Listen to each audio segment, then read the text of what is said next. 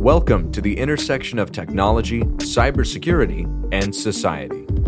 Welcome to ITSP Magazine Podcast Radio. You're about to listen to a new redefining technology podcast. Standing on 2 feet, having dexterous hands, developing a language that allows us to communicate, and the ability to understand abstract concepts. These are all part of the equation of humanity. Still, it is the capacity to create tools and advance the technology that has allowed us to thrive on this planet, and maybe on others. Knowledge is power, now more than ever. Blue Lava is the first business platform for CISOs to manage their security program. Blue Lava guides security leaders to effectively measure, optimize, and communicate their security program with confidence and ease in one platform. Learn more at bluelava.net. Devo unlocks the full value of machine data for the world's most instrumented enterprises. The Devo Data Analytics Platform addresses the explosion in volume of machine data and the crushing demands of algorithms and automation. Learn more at devo.com.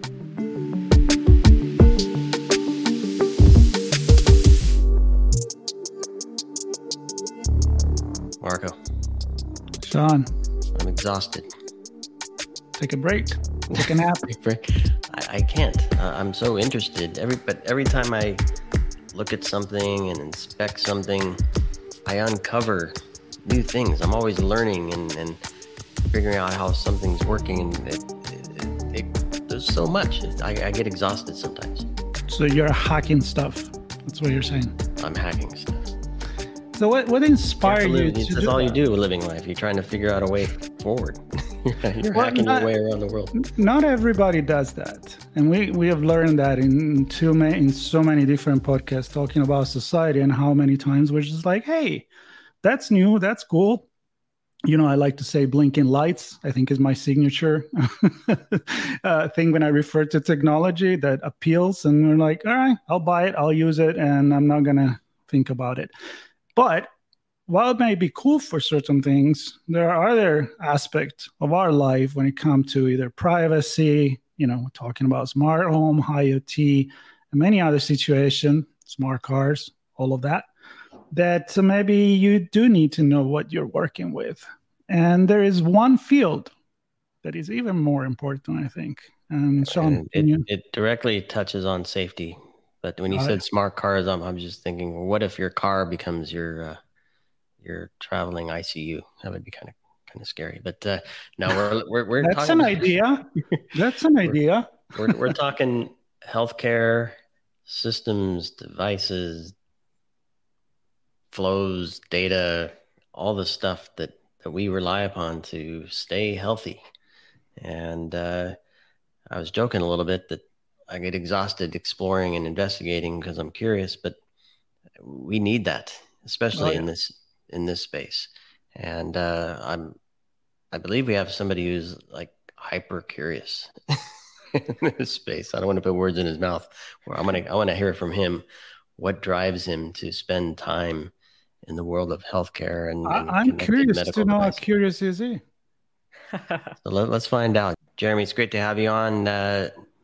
Take a quick moment. Who are you, and what are you up to? Sure. So my name is Jeremy Richards. I'm a chief architect at Scope Security, and I've been doing some research on clinical devices. Just listening to you guys talk about, you know, what drives the research, what makes you tick. It definitely for me started with kind of just the addiction to these aha moments. You know, solving puzzles, not really having a complete picture and kind of working your way through until you get that complete picture. So I guess. Two minutes or a minute about me. I come from a background of reverse engineering. So in my early teens, that was reverse engineering video games. And early in my security career, it was reverse engineering security patches. And I guess I continued that trend in my career and leveraging machine learning and reverse engineering the whole way through. Taking apart malware was the next thing, which led me to machine learning. And so about 7 years ago, I got really interested in medical devices. I was doing firmware analysis and taking apart firmware of all devices. And then I came across a device on eBay that kind of spoke to me because I had just recently been hooked up to one. It was a drug infusion pump and manufactured by a company called Hospira. And, I had just been hooked up to it, and now I see it on eBay, and I see an Ethernet port jack in the back. And it was reasonably priced, so I decided I needed to check it out. And that's what I did. I purchased it and got it home and did some analysis on it and ended up finding some vulnerabilities in it. So that was about 7 years ago. And I've got to say, I've learned quite a bit about clinical device security and the landscape since. I definitely started with the research coming from the security researcher point of view and completely blind of the challenges faced by healthcare delivery organizations and by device manufacturers, because they do face very real challenges. So I was completely blind to that in the beginning, and I think I'm starting to get a handle on that now as well. Yeah, I love it. Thanks, Jeremy. And maybe if you can, for the audience that's listening that has no idea what reverse engineering is, because something gets built, it's engineered, and it works. Why do we need to reverse engineer it? Well, to understand how it works. A lot of these devices are, let's say they're past their prime. They're running on operating systems that are no longer supported and originally programmed by people that may not be in the industry anymore. They operate on a network. And they use communication protocols on the network to move data, patient data, vital clinical data in some cases, and understanding how this works is critical for security. And what I would like to add and ask you about this is the fact that many people, when they think about technology and they see an approval, in particular if it comes from FDA, we say, all right, that's cool. It's been approved, super safe, shielded. But the thing about technology is that it keeps evolving. So what it may have been the best thing 2 days ago, 10 years ago, it's not the best thing maybe today, not going to be tomorrow. And in this case, may not be safe because we found somebody, maybe the bad guys, found a way to get through it. Or maybe it was just something that, of course, we don't know how to. We're human. We make mistakes, right? So I want to highlight the importance of what you do and other researchers like you, like hackers, that hack stuff just to figure it out. Can I make it better? So, and I was interested in to know how you jumped from reversing video games to these. What was that aha moment there that make you change your mind on this? So I guess as time goes on, there's a bit of maturity that comes with age. I think there was, though, a big leap. I spent a significant amount of time reverse engineering malware. And that leads to identifying and being able to track the infrastructure of the malware authors. And over time, I would say I became a bit disillusioned with the security industry and the whole thing, finding spies, spying on spies. It just all became quite a bit sad. Or quite sad and a bit much. And I decided that I wanted to do something good. You use the security knowledge and the reverse engineering for something that has some pretty direct positive impact.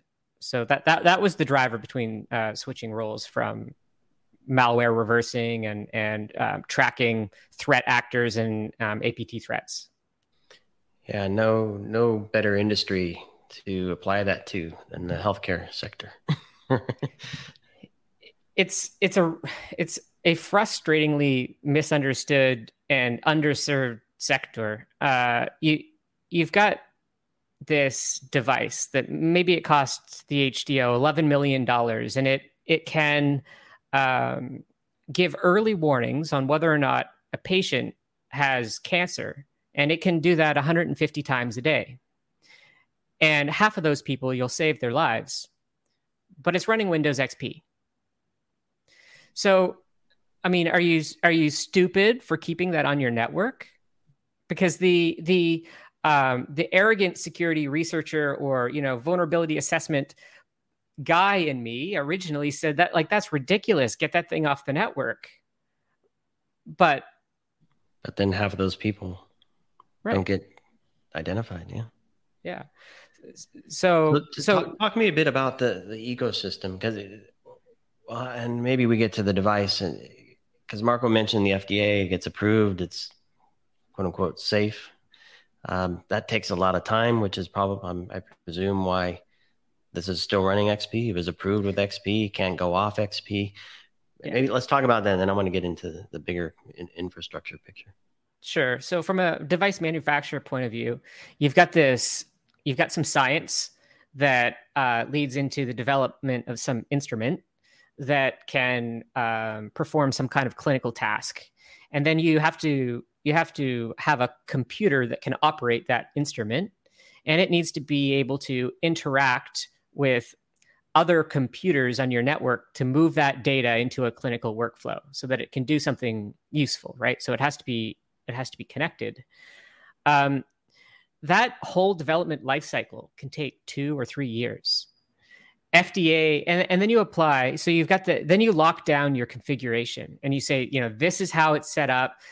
These are the this is the machine, and you submit that to the FDA, and you're locked into that kind of configuration once you've got your compliance or once you've been approved. It's the equivalent of a clinical trial for that machine, right? Right. I've gone through the trial. This is what I'm submitting. Exactly. And as Marco brought up, security is a moving target. And so if you're getting certified with this 4-year-old operating system, and that's brand new, right? It hits the shelves and is a 4-year-old operating system. The HDO, the Healthcare Delivery Organization, is expecting a certain amount of lifespan out of that device, right? So you've just got this massive amount of time that the device is supposed to be secure for, and there's really no other industry where that's the expectation, especially when you consider the other components of the threat landscape. So these clinical devices, they sit in a patient's room. And if you look at the manuals for these, like this patient monitor that is supposed to be in every patient room, and you read the manual, it says that the hospital is responsible for securing the RJ45 jacks, the network jacks, and all of the USB ports on the back of the device. And by the way, you can't install malware. And by the way, you're responsible for every device connected to the same LAN segment as this thing, because it can't have a firewall, it can't have AV, it can't have any of the traditional IT controls on it either. And is that because they weren't, I'll say, through the clinical trial with those things in place, or is it because those require updates, which then take it out of compliance? What's the reason that it can't have some of those protections we would normally put around devices? Yeah, that's a fair question, but and you kind of alluded to the answer there. Every now and then, Microsoft will release a patch that blue screens a box.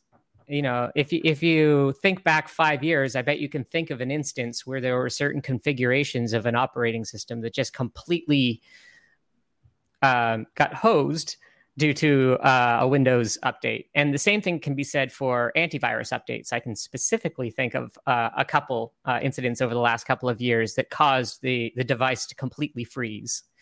That's the challenge of having this device in a clinical setting and having untested updates get applied to it. Well, you never know where to draw the line between what saved life and what could actually affect life. So what's your security level of, what doesn't make you feel secure, and what is the risk level that you want to take? We got in touch with you through one of the security event called Sector. And tell us a little bit more specific about what you're presenting to this event, and what is the latest project that you've been working on? Sure. So I definitely wanted to start the talk with exactly what we just chatted about. So that was nice. But perfect. I knew it. Yeah. But the specific vulnerabilities, we took a look at two different devices. The first is a patient monitor. So that is a device, a screen with an embedded computer, and there's clinical devices that connect to it. So something that is monitoring, say, your heart rate and your blood pressure. And these devices take readings and they feed them into a monitor. And as I mentioned, this monitor is a computer. And so I, again, purchased this device off of eBay and was excited when it came to start taking it apart and figure out how to compromise it, see what vulnerabilities were in it. And I had a great story that I wanted to tell, and I wanted it to be the truth. But I'll tell you guys the truth. I got so excited that I put the thing on the floor and I plugged it in, and it started up and it showed me the Windows XP logo. And after finishing booting, it sat there at a screen saying no devices connected. And my original plan was to take this Raspberry Pi and install an image called Pwn P4WN P1. And this thing lets you pretend to be a whole bunch of different USB devices. So you plug it in and it pretends to be a keyboard, it pretends to be a mouse, a USB drive with files on it, or a USB network card. And it can pretend to be all of these things to the operating system. So the idea here was to collect a lot of kiosk escapes, key combinations and things to try and monitor it visually to find out which one worked. And I did actually, in the end up implementing this to automate the attack. But the truth is, I plugged in a keyboard and started hitting buttons as soon as the thing was finished booting up. And a menu popped up with 4 options that said close Lightstep, recycle Lightstep, run, and shut down Windows. So I drilled into that run and was able to launch CMD, which launched a DOS command box. And from there, I just implemented the attack in the Pwn P1 attack tool. So I created a Metasploit framework binary that created a reverse shell whenever it was run. And I put that file on the virtual drive that was emulated and wrote all of the scripts required to send the key combinations to do the kiosk escape and run that DOS command box, and then switch to the USB drive and run the malware. So that was the initial compromise. I thought I would have to maybe open the machine up and take its hard drive out and do some things that way to get accounts. But it turns out that a kiosk escape was all I really needed. So the first question that comes to mind, well, I have many, many questions, but the first one that I'll probe into is why you and not the manufacturer? Well, that's an interesting question. I suppose you would expect a lot of this type of work to be done before the device was released. I expect that it just wasn't something that the device manufacturer considered. Yeah, I'm going to let you off there. It wasn't meant to be a hard question necessarily, but I guess what I'm really pointing to is this is important. And I'm not saying any manufacturer is bad. You just said they probably didn't think about it. Mm-hmm. And I guess my real point is we need, whether you work for the manufacturer or not, we need people like you who know this, who think like this, who take the time to do this so that we can hopefully find the holes that exist that could be exploited. But Sean, can I add something? Because I, of course, I know you, so I knew where you were going with that question. But there's also what I said at the beginning, where you really just can't cover everything, right? I mean, it's so complex. I think it's important that external, third-party, different brains come in, and this is the hacking researcher ecosystem, the crowd, right, that is out there doing the right thing and not hacking as a bad thing, but hacking as a good thing. Because you can look at something from a completely different perspective that maybe the engineer that created this is not thinking about that. And I'm saying this because I really appreciate what people like Jeremy are doing for our society, for a better technology. Yeah, I agree. And to really shed light on what you're talking about, Marco, maybe Jeremy, you can shed some light. I don't know if it's covered in your presentation or beyond, but that's one device. It wasn't connected to a hospital network that could have many things pretending to be that keyboard emulator. Mm-hmm. So how does that then translate into, I mean, if you own that device, perhaps a bigger picture story. I don't know if you want to kind of touch on the bigger ecosystem. Yeah. So from the manual, we see that the network, I guess, that this thing is connected to, it's expected to be isolated. So let me just read two of the comments from the security recommendations from the manual. I promise I won't sit and read an entire manual, but physical security of the patient monitor is recommended and is the responsibility of the operating organization. Physical security of, company name recommends that the operating organization restrict physical access to unused Ethernet ports, and same for unused USB and serial ports.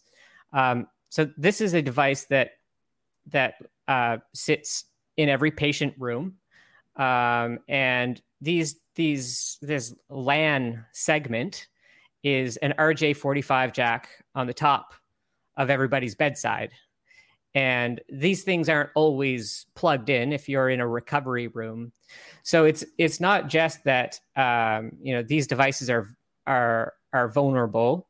It's that they are exposed on this network that anyone in the hospital has access to. So that part of the ecosystem, that part of that understanding doesn't seem to trickle down to the device manufacturers. So they put this kind of verbiage in their manuals, but that's not something that's possible to do. You know what I mean? Like we have observed patient visitors arrive with their laptops and try to get internet access because the Wi-Fi was out by plugging into these networks. And that's the reality of the exposure and the threat landscape of these devices. So, given that this is something that I don't know if we ever will be able to avoid completely. Like, I go back to the complexity, right? I mean, all you just said, makes me think when I go to the doctor office, and I don't see that anymore, but I used to see passwords stuck, with the tape near there. I'm like, okay. Let's just hope that nobody's gonna want to go in there. But this said, what do you think that, and I'm not gonna have you lose your job because you're passionate about it, and I always think that the researchers are always going to be needed. He wants me to lose my job. I want you to use, Sean, no more podcasts like this. We'll have plenty. But my point is, and we've gone there before, but I would love your opinion. Regulations versus the market. Compliance versus a better technology, a safer technology by design, right? Safety versus saving people with health solutions. Right. What's your feeling about this? Where are we going with this? Well, there is improvement, vast improvement in the delivery of healthcare by connecting devices. It's undeniable that even something as simple as intake, where you have clinical devices that are taking readings, like taking your temperature and doing your weight, and inputting those directly into the EHR instead of a human doing it, reduces errors. And in a clinical setting, errors can kill people. So reducing errors is something that you want to do, right? And so there are all these opportunities to reduce error. And that's not going away. That genie's not going back in the bottle. We're going to continue going down that path.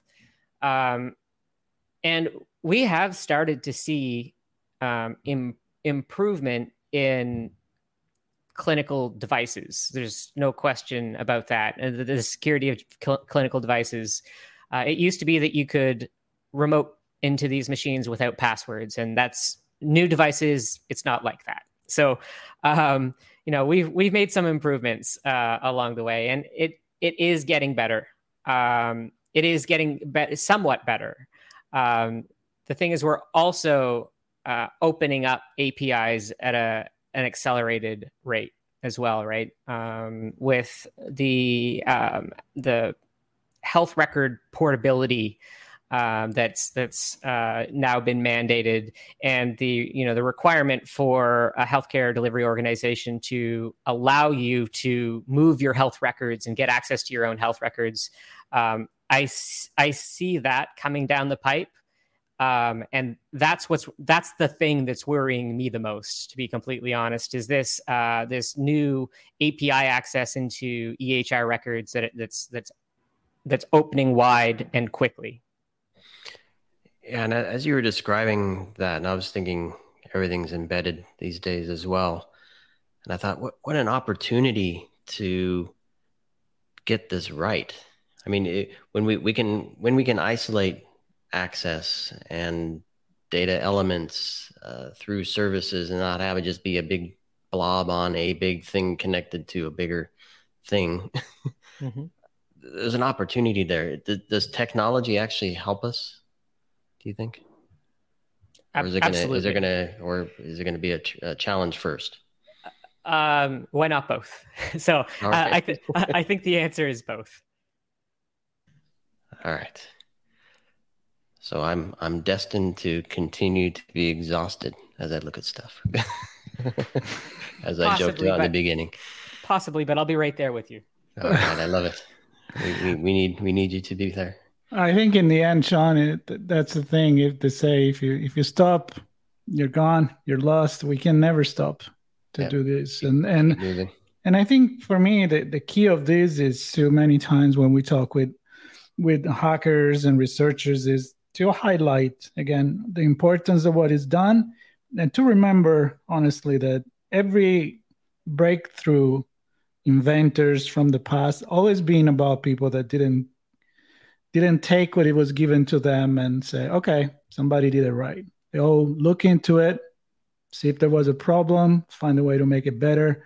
So for me, it's an appreciation and a way to connect technology and humanity in terms of finally doing a technology that is really going to serve us. So for me, these are important story, and I want to thank Jeremy for sharing this with us. Yeah, I echo that sentiment, Marco, and Jeremy, I want to thank you as well. And for those listening, there will be links, certainly to the Sector presentation, so you can watch that live and on demand. I presume both, depending on when you listen to this and when it gets delivered. Yeah, I mean, important stuff, and certainly an important sector. I'm grateful when I hear there are people looking after the safety of these devices that ultimately will help myself and my loved ones be safer and healthier as well. I feel privileged to be able to spend the time doing it. I enjoy it. I love talking about it. So thanks for having me on and giving me an opportunity to speak. Appreciate it. Devo unlocks the full value of machine data for the world's most instrumented enterprises. The Devo Data Analytics Platform addresses the explosion in volume of machine data and the crushing demands of algorithms and automation. Learn more at devo.com. Blue Lava is the first business platform for CISOs to manage their security program. Blue Lava guides security leaders to effectively measure, optimize, and communicate their security program with confidence and ease in one platform. Learn more at bluelava.net. We hope you enjoyed this episode of Redefining Technology Podcast. If you learned something new and this podcast made you think, then share itspmagazine.com with your friends, family, and colleagues. If you represent a company and wish to associate your brand with our conversations, sponsor one or more of our podcast channels. We hope you will come back for more stories and follow us on our journey. You can always find us at the intersection of technology, cybersecurity, and society.